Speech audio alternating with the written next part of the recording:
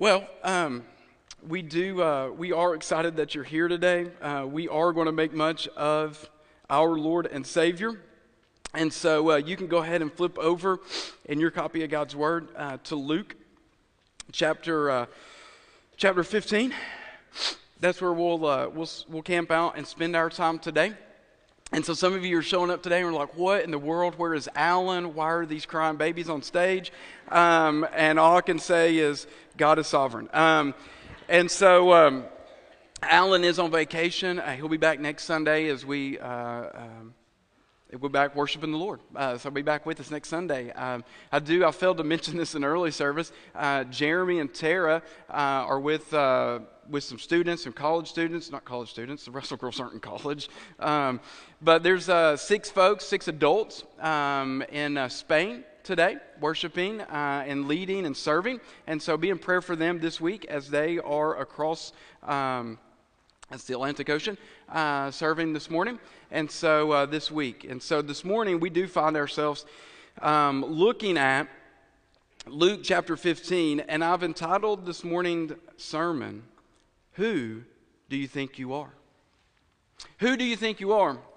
And this comes, many of you are familiar with where we're finding ourselves. We concluded our 4th term of life groups yesterday, actually, as we had a service day, a work day. And that's one of the elements that we've intentionally built in to life groups is serving as a community, as a group of people, because we believe adamantly that God's Word instructs and teaches us that we don't just sit on a pew and just soak up who God is, but when we understand what God has done for us vertically, it influences and spurs our horizontal relationship with man and with others. And so yesterday we had just an army of you guys that were here serving all over our campus, doing a myriad of projects, from cleaning the fellowship hall to pressure washing to cleaning signs to mulching and throwing straw and changing light bulbs, and I don't know, I probably left out some other things that were done,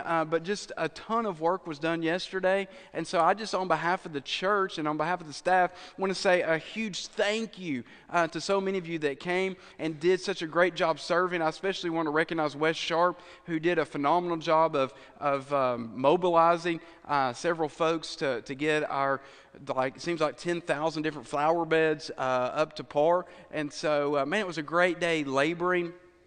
Somebody told Stephanie, she was telling me last night, somebody said, it's just great to see these people. I don't normally engage with these people, but to be throwing mulch with them and hanging out and talking and meeting different people of different ages, because we had children to senior adults, men and women from various ministries of our church serving together, and it was cool. It was a neat picture of what the church is. And so thank you so much for all that you did yesterday specifically. But Life Groups isn't just about service projects. Life Groups is about engaging in the Word of God in the cozy confines of someone's home. And so this term, we had 15 different life groups that were led by 54 men and women, either as a host home or as a facilitator, that were engaging people of all ages in the Word of God. And we looked at this parable that we're going to look at here in just a minute. And so this morning, what I wanted to do was kind of tie a bow on where we've been for the last 7 weeks as a church, and get everybody that wasn't able to participate in a life group because of life circumstances, get us all on the same page as we continue to move forward, because we are a body. We roll together. And so we want to know and to study God's Word together. And so this morning, we're going to find ourselves in Luke chapter 15, and we're looking at what is oftentimes called the parable of the prodigal son, and we'll talk more about that in just a minute. But before we read Luke 15, verses 11 to 32, back up with me to verses 1 and 2, because I believe we have to find the context for which this parable finds itself. So if you'll look with me in your copy of God's Word, Luke chapter 15, we'll read the first 2 verses and then read the parable. Now, the tax collectors and sinners were all drawing near to hear him. And the Pharisees and the scribes grumbled, saying, "This man receives sinners, and he eats with them." drop down over a couple of parables to, where am I at? There we go. Sorry, turn 2 pages. I apologize. Verse 11. And he said, there was a man who had 2 sons. And the younger of them said to his father, Father, give me the share of property that is coming to me. And he divided his property between them. Not many days later, the younger son gathered all he had, and he took a journey into a far country. And there he squandered his property in reckless living. And when he had spent everything, a severe famine arose in the country, and he began to be in need. So he went and he hired himself out to one of the citizens of that country, who sent him into the fields to feed pigs. And as he was longing to be fed with the pods that the pigs ate, and no one gave him anything. Verse 17, but when he came to himself, he said, how many of my father's hired servants have more than enough bread? But I perish here with hunger. I will arise, and I'll go to my father, and I will say to him, Father, I have sinned against heaven and before you. I am no longer worthy to be called your son. Treat me as one of your hired servants. And he arose, and he came to his father. But while he was still a long way off, his father saw him, and he felt compassion, and he ran and embraced him and kissed him. And the son said to him, Father, I have sinned against heaven and before you. I am no longer worthy to be called your son. But the father said to his servants, bring quickly the best robe and put it on him, and put a ring on his hand and shoes on his feet, and bring the fattened calf and kill it, and let us eat and celebrate. For this my son was dead and is alive again. He was lost and is found. And they began to celebrate.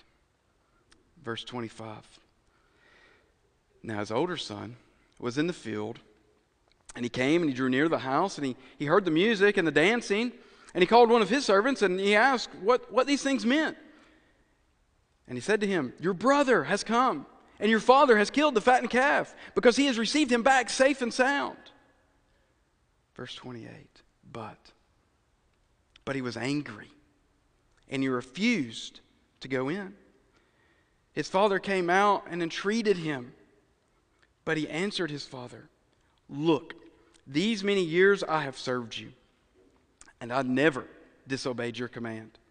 Yet you never gave me a young goat, that I might celebrate with my friends. But when this son of yours came, who has devoured your property with prostitutes, you killed the fattened calf for him? And he said to him, son, you are always with me, and all that is mine is yours. It was fitting to celebrate and be glad. For this your brother was dead and is alive. He was lost and is found.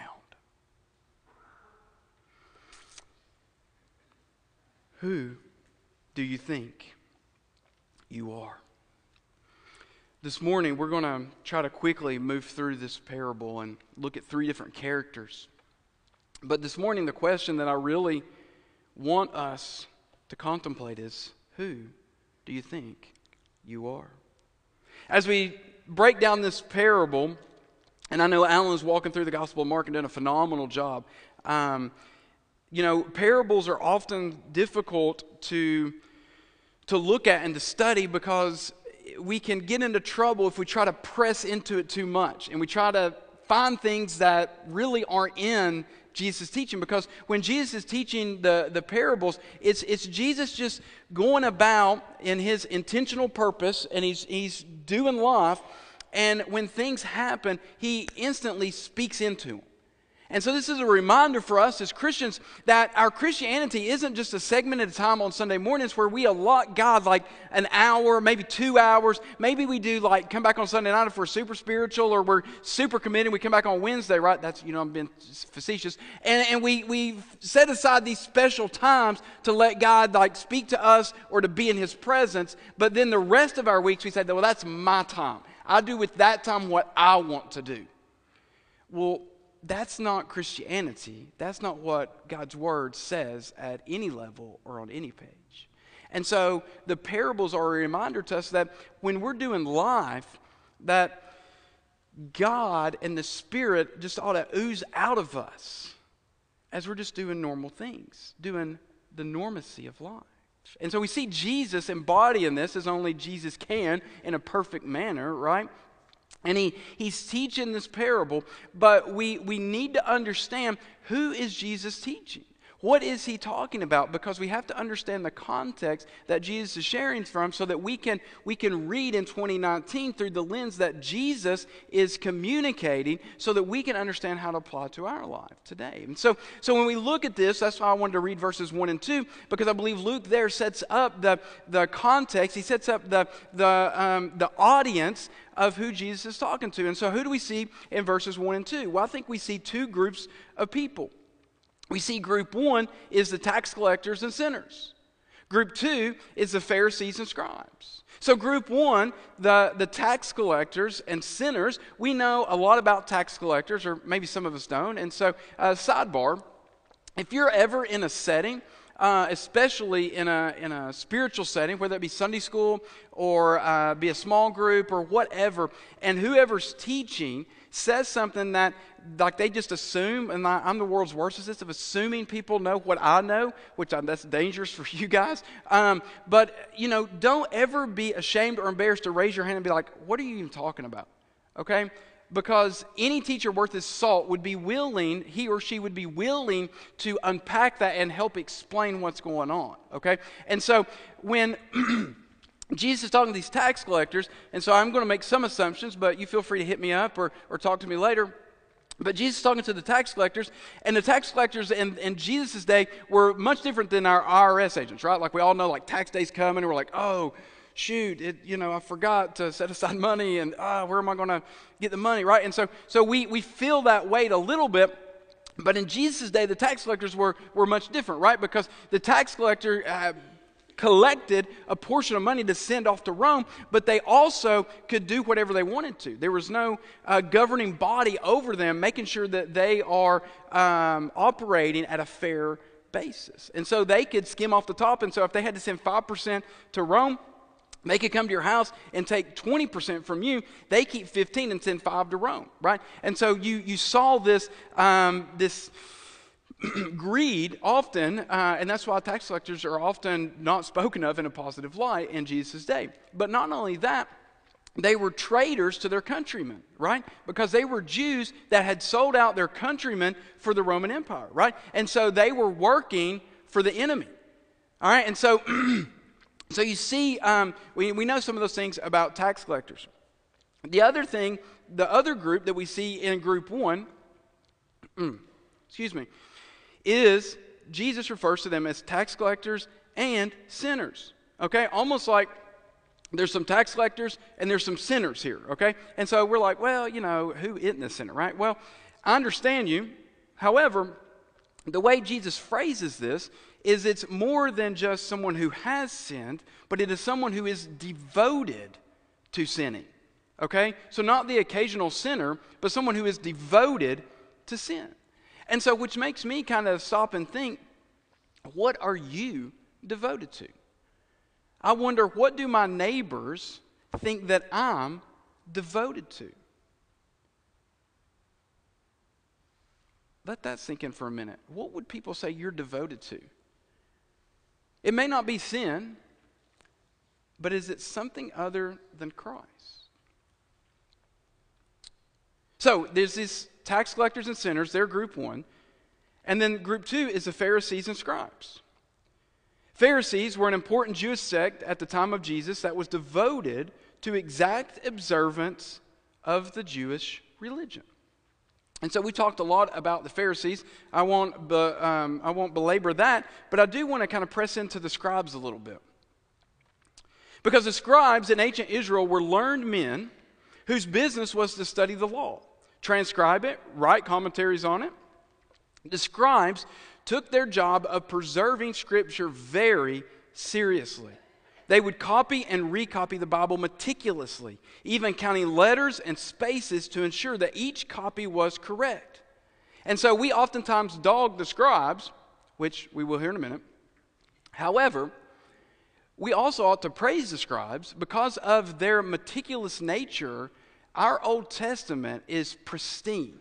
It is handed down over many, many years in very succinct form because of their OCD nature as scribes. And so they got that part right.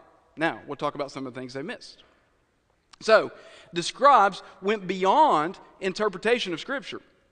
However, and they added many man-made traditions to what God had said. They became professionals at spelling out the letter of the law while ignoring the spirit behind it. They were more interested in appearing good to men than they were in pleasing God. What an indictment. So we have these two groups. Group one is the tax collectors and sinners. Group two, the Pharisees and scribes. By all counts, we have good guys and bad guys, right? We understand that today when, we root for the good guys, mostly. And we feel that paradox somewhat when we're watching a movie and we find ourselves being like rooting for the bad guy, right? We're like, I'm not supposed to root for the bad guy, but that character is just so, And so we know intrinsically at some level we root for the good guys. Well, the good guys in our story are the Pharisees and the scribes. They were good. They were good dudes. Like they had it together. They were good. The bad guys are the tax collectors and the sinners. And so Jesus is talking to these groups of people, and they would have known that about themselves. Like there wasn't this kind of bait and switch and kind of smoke and mirrors world that we live in today where we try to make people think one thing and we're actually doing something else, right? They understood their road that they were in, and they were living it. And so we come to the parable, and we see Jesus confront all of this. You see, Jesus is speaking to these guys, these good guys and bad guys. And I wonder, who do we see ourselves in? I've been convicted. The more I read God's Word, just the more I'm convicted of how wretched and worthless I am in and of myself. And here recently I was in a Sunday school class, in Jack Dishner's Sunday school class, as I was just going around and hanging out in different Sunday school classes and seeing what's going on and listening. And Jack was teaching this week on Numbers 13 and 14 as we, as a church, walk through God's Word to try to understand what God's Word tells us and how it points to Christ and how we make sense of that in our day and age. And Jack was doing a great job going through Numbers 13 and 14. And of course, all of us know what Numbers 13 and 14 talks about. Right, none of us do, and that's okay, I wouldn't have either. But Numbers 13 and 14 talks about the spies, right? The spies that went into the promised land. All right? And so, hey, just so you don't get confused, some people don't even know what the promised land is, and that's okay. That's our job as people that do know to explain those things. But that's another story for another day. But anyway, so these 12 spies, one from each tribe, went to spy out the land. They came back and they all told glowing reports, right? They were all like, man, it's great. It's amazing. Like the land, it really is like these grapes and these pomegranates, like all this stuff. And they're just like, it's awesome. And then 10 of the 12 said, it's awesome, but we can't do it. Like there's warriors and there's villages and there's people and they're big and they're strong and they're, we can't do that. And Caleb and Joshua, the other two, said, what? Yeah, that's true, but God said. And so since God said, that eliminates everything else. So we're going to go. And the people, you remember what the people did? The people were like, oh yeah, you guys are right. God did say that. No, they got ticked off. They weren't just like, that's your opinion.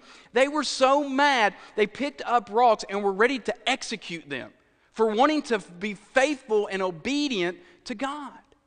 And then they say to Moses, this dude he literally lays his life on the line for them time and time again. He said, we don't want you anymore. We want to go back to Egypt. We want another leader. We want to go back under the hand of Pharaoh. Yeah, we know that God killed all those Egyptians in the Red Sea, and we saw their bodies floating, and we saw all that, but we still don't believe that our God can do what he says he's going to do. So we want to go back to slavery. And Moses and Aaron and Joshua and Caleb are just like shaking. You can just, as you read the text, you can just see them just going, what? And it hit me. I'll say all this to say, it hit me that day as Jack was teaching this lesson that, who do I relate with when I'm reading that story? I'm like, kind of Joshua, Caleb, and I'm like, well, I'm kind of pastor, so probably more like Moses or Aaron, and so I'm thinking about, God, I wish you'd convict all these Israelites and just get their lives right, and it'd be so much easier. And then God smacks me with a 2x4, and I was like, are you kidding me? Who do you think you are? 4 dudes were willing to be faithful and to be obedient to God. 4 dudes versus the city of Houston. We're not talking about 20 or 30, maybe 600 people. We're talking about millions of people, most likely, that are out there in the wanderings. Some estimate it at the size of the current day status of Houston. 4 dudes. Let's just play the odds. Let's play the lottery odds here. Are we going to win? We're not Moses or Aaron or Caleb or Joshua. Scott is not. Scott is an Israelite who has pathetic, weak faith. And it hit me in that moment to go, my faith is so weak. I would have been the one grumbling and complaining and saying, let's go back. I don't think we can do it. I just wonder, friends, when we read God's word, do we empathize with the zero or the hero? We think we're heroes. Our spouse will quickly tell you that we are no hero. But we have a hard time hearing that and seeing that ourselves. And we see that embodied in this text, I think. And we got to move quickly. But as we walk through the parable, we see the verse 11 tells us, and he said there was a man who had 2 sons. And then he goes on to talk about it. I'm not going to reread all of it. But so we got a father and we got 2 sons. So we got these 3 characters that Jesus is leaning into in this parable. And I don't like calling it the parable of the prodigal son, because that gets me off the hook when I read this text. And we'll talk more about that in a minute. But we see that the first character is the younger son. And in the younger son, we see that he goes to his dad and he embarrasses his dad and he shames him in his culture and his context. He says, Dad, I'd rather you be dead. Don't just go ahead and give me my money so I can go do what I want to do and don't just have to live under your regime anymore. And so the dad says, all right, and he gives him the money and the boy takes off and he goes. And then the boy comes to his senses after all the money's gone. He's literally in a pig pit. And he thinks, you know what? It would be better to be a slave for my father than to be in this pigsty. And so he's working out his response to his dad, like, I'm going to go home and grovel, and maybe my dad will let me be a slave. Let me work for him. And so maybe I can begin to pay off my debt. Maybe I can begin to pay back all that I took. But it would just be better to be under his regime than to be out here in the world. And so the boy, he humbles himself, and he starts toward home. And the story tells us that the father is looking, and he sees his son from afar, and it says that he just sees him, and he's like, oh, I wonder if he'll come talk to me, or maybe he'll go talk to his brother, or who's he going to see first? And no, it doesn't say that at all, does it? It says that the father sees the son, and he makes a beeline to him. He's looking for him, and he runs to him. He doesn't wait for him to apologize. He doesn't wait for him to admit he's wrong. He doesn't wait for any of that. He sees his son and he runs. And so if you've looked at this, you understand that running in that culture and in that context, that wasn't cool. That wasn't socially acceptable. The father was shaming himself by running. That's not what men did in that day. They didn't have gym memberships, and they didn't turn into personal trainers in their mid-60s. They did not do those things. And so he runs.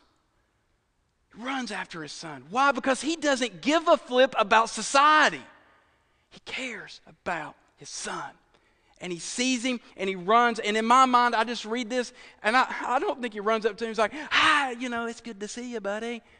I think he just trucks him, right? He's running with full force and he's never run really before in his life and he doesn't know how to use his brakes and he just clobbers him, right? And they barrel roll and he's hugging him, he's kissing him, and he's, he's wrecked because he loves his son. And he runs after him. And there's so much we could just jump into on this about how he clothes him with his garments. And we can look about the imagery of God our Father who clothes us. Brandon prayed about it already. We're clothed in his righteousness. Like we see all that imagery taking place here. But I really don't even want to focus on the first son or the father. I want to focus on the third son because I think the third son is you and me. Because when we get to the third son, what happens? The father has made a fool of himself, running after this son that was an idiot. He was a punk. He was a rebel. He was a sinner. But the dad loves him. And he runs after him. And he brings shame to his family because of the way he treats his son. And the older brother, when he comes home and he hears the music and he sees what's going on, he smells it, and he's like, what's going on? And one of his servants comes up to him and says, your brother, he's home. And how does the older brother look? What does the text tell us? How does the older brother respond? He says, but he was angry. He was angry in verse 28 and refused to go in. Friends, how often do we get angry when God lavishes his love and his grace on other people that we think need the thumb of God? I know none of you would be like, oh, I know what you're talking about. No, because you're like, oh, shoot, that was me yesterday. He's angry. He's angry because his brother came home and his father loved him? Are you serious? He was angry. And he refused to go in. And I've struggled with this parable for years because I'm like the older brother. No, I was born biologically to my mom and dad as the youngest of two brothers. But I've lived my life like the elder brother my whole life. Like, I learned at an early age, like, yes, sir, no, no, sir, yes, ma'am, no, ma'am. Like, how to please others, how to submit to authority. I've never been drunk. I've never tried illegal drugs. I've never fornicated. I've done the right things. Never got suspended from school.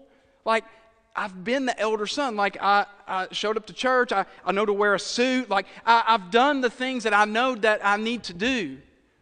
And so when I read this story for years, I'm talking about from like a kid, teenager for sure, up until just even recently, and I can't understand why is the elder brother, why is he not promoted? Why is he not like, hey, I'm loving having your brother home, but older son, like, you're just the apple of my eye, and I'm really proud of you. Like, I love him, but I'm really The dad doesn't say that. Why does the dad not say that? Because remember who's Jesus talking to? He's talking to the Pharisees and the scribes and the sinners and the tax collectors. And the sinners and the tax collectors, that's the prodigal, right? They'd gone off, they squandered, they'd made a mess and a wreck of their life. The scribes and the Pharisees, they had it together, right? They knew when to speak and when to be quiet, and they knew how to be a hard worker and to be diligent and to study and to get their life together and keep their life together. They knew those things, and they were doing those things. And Jesus is trying to penetrate them. He's trying to penetrate their tough, hard, calloused exterior to say, you are missing it. You're missing it. And friends, I just wonder how many of us miss it. We look good on the outside, but we are working and we're plotting and we're scheming and we're trying to look good for men and not for God. I was thinking about this because the things that the older brother had going for him, right? He was a hard worker. He was obedient. He had all this stuff going on. These are things like when I drive my son to kindergarten most days of the week, like we pray on our way to school, and I'm praying, hey, God, help Sully and me. Help us to be obedient. Help us to work hard. Help us to be diligent today. Help us to be kind and compassionate. Help us to care for others. Help us to see others like you see them. And it dawned on me that what was missing was this elder brother, his heart was far from God. He had the obedience and the look right, but he wasn't concerned about his heart. And friends, I must admit, like, I fail way more often than I get that right. But I'm praying that I teach my sons to have the eyes and the heart of God, not just the exterior of a good boy who loves his mama and Jesus. Do we understand who Christ is? Do we understand what God has done for us? I'm convicted that I fall way too often in the camp of the Pharisees and the scribes and the Sadducees. When I'm reading God's Word and I read through there and I see the Pharisees and I just think, man, that's me. I'm guilty of that. Like, I've done that. I've thought that. I've behaved that way. Like, that's me. Yes, I was a sinner and I'm worthless and God rescued me. Like, yes, I get that spiritually. I get that with the prodigal son. But I've not gone down that road in my life. Some of you have, and you understand that. And I want to say to you that are living in that world or have been down that road, God cares about you. God is waiting. He is looking. He is ready to rescue you. He's ready to bring you into the feast of His fellowship.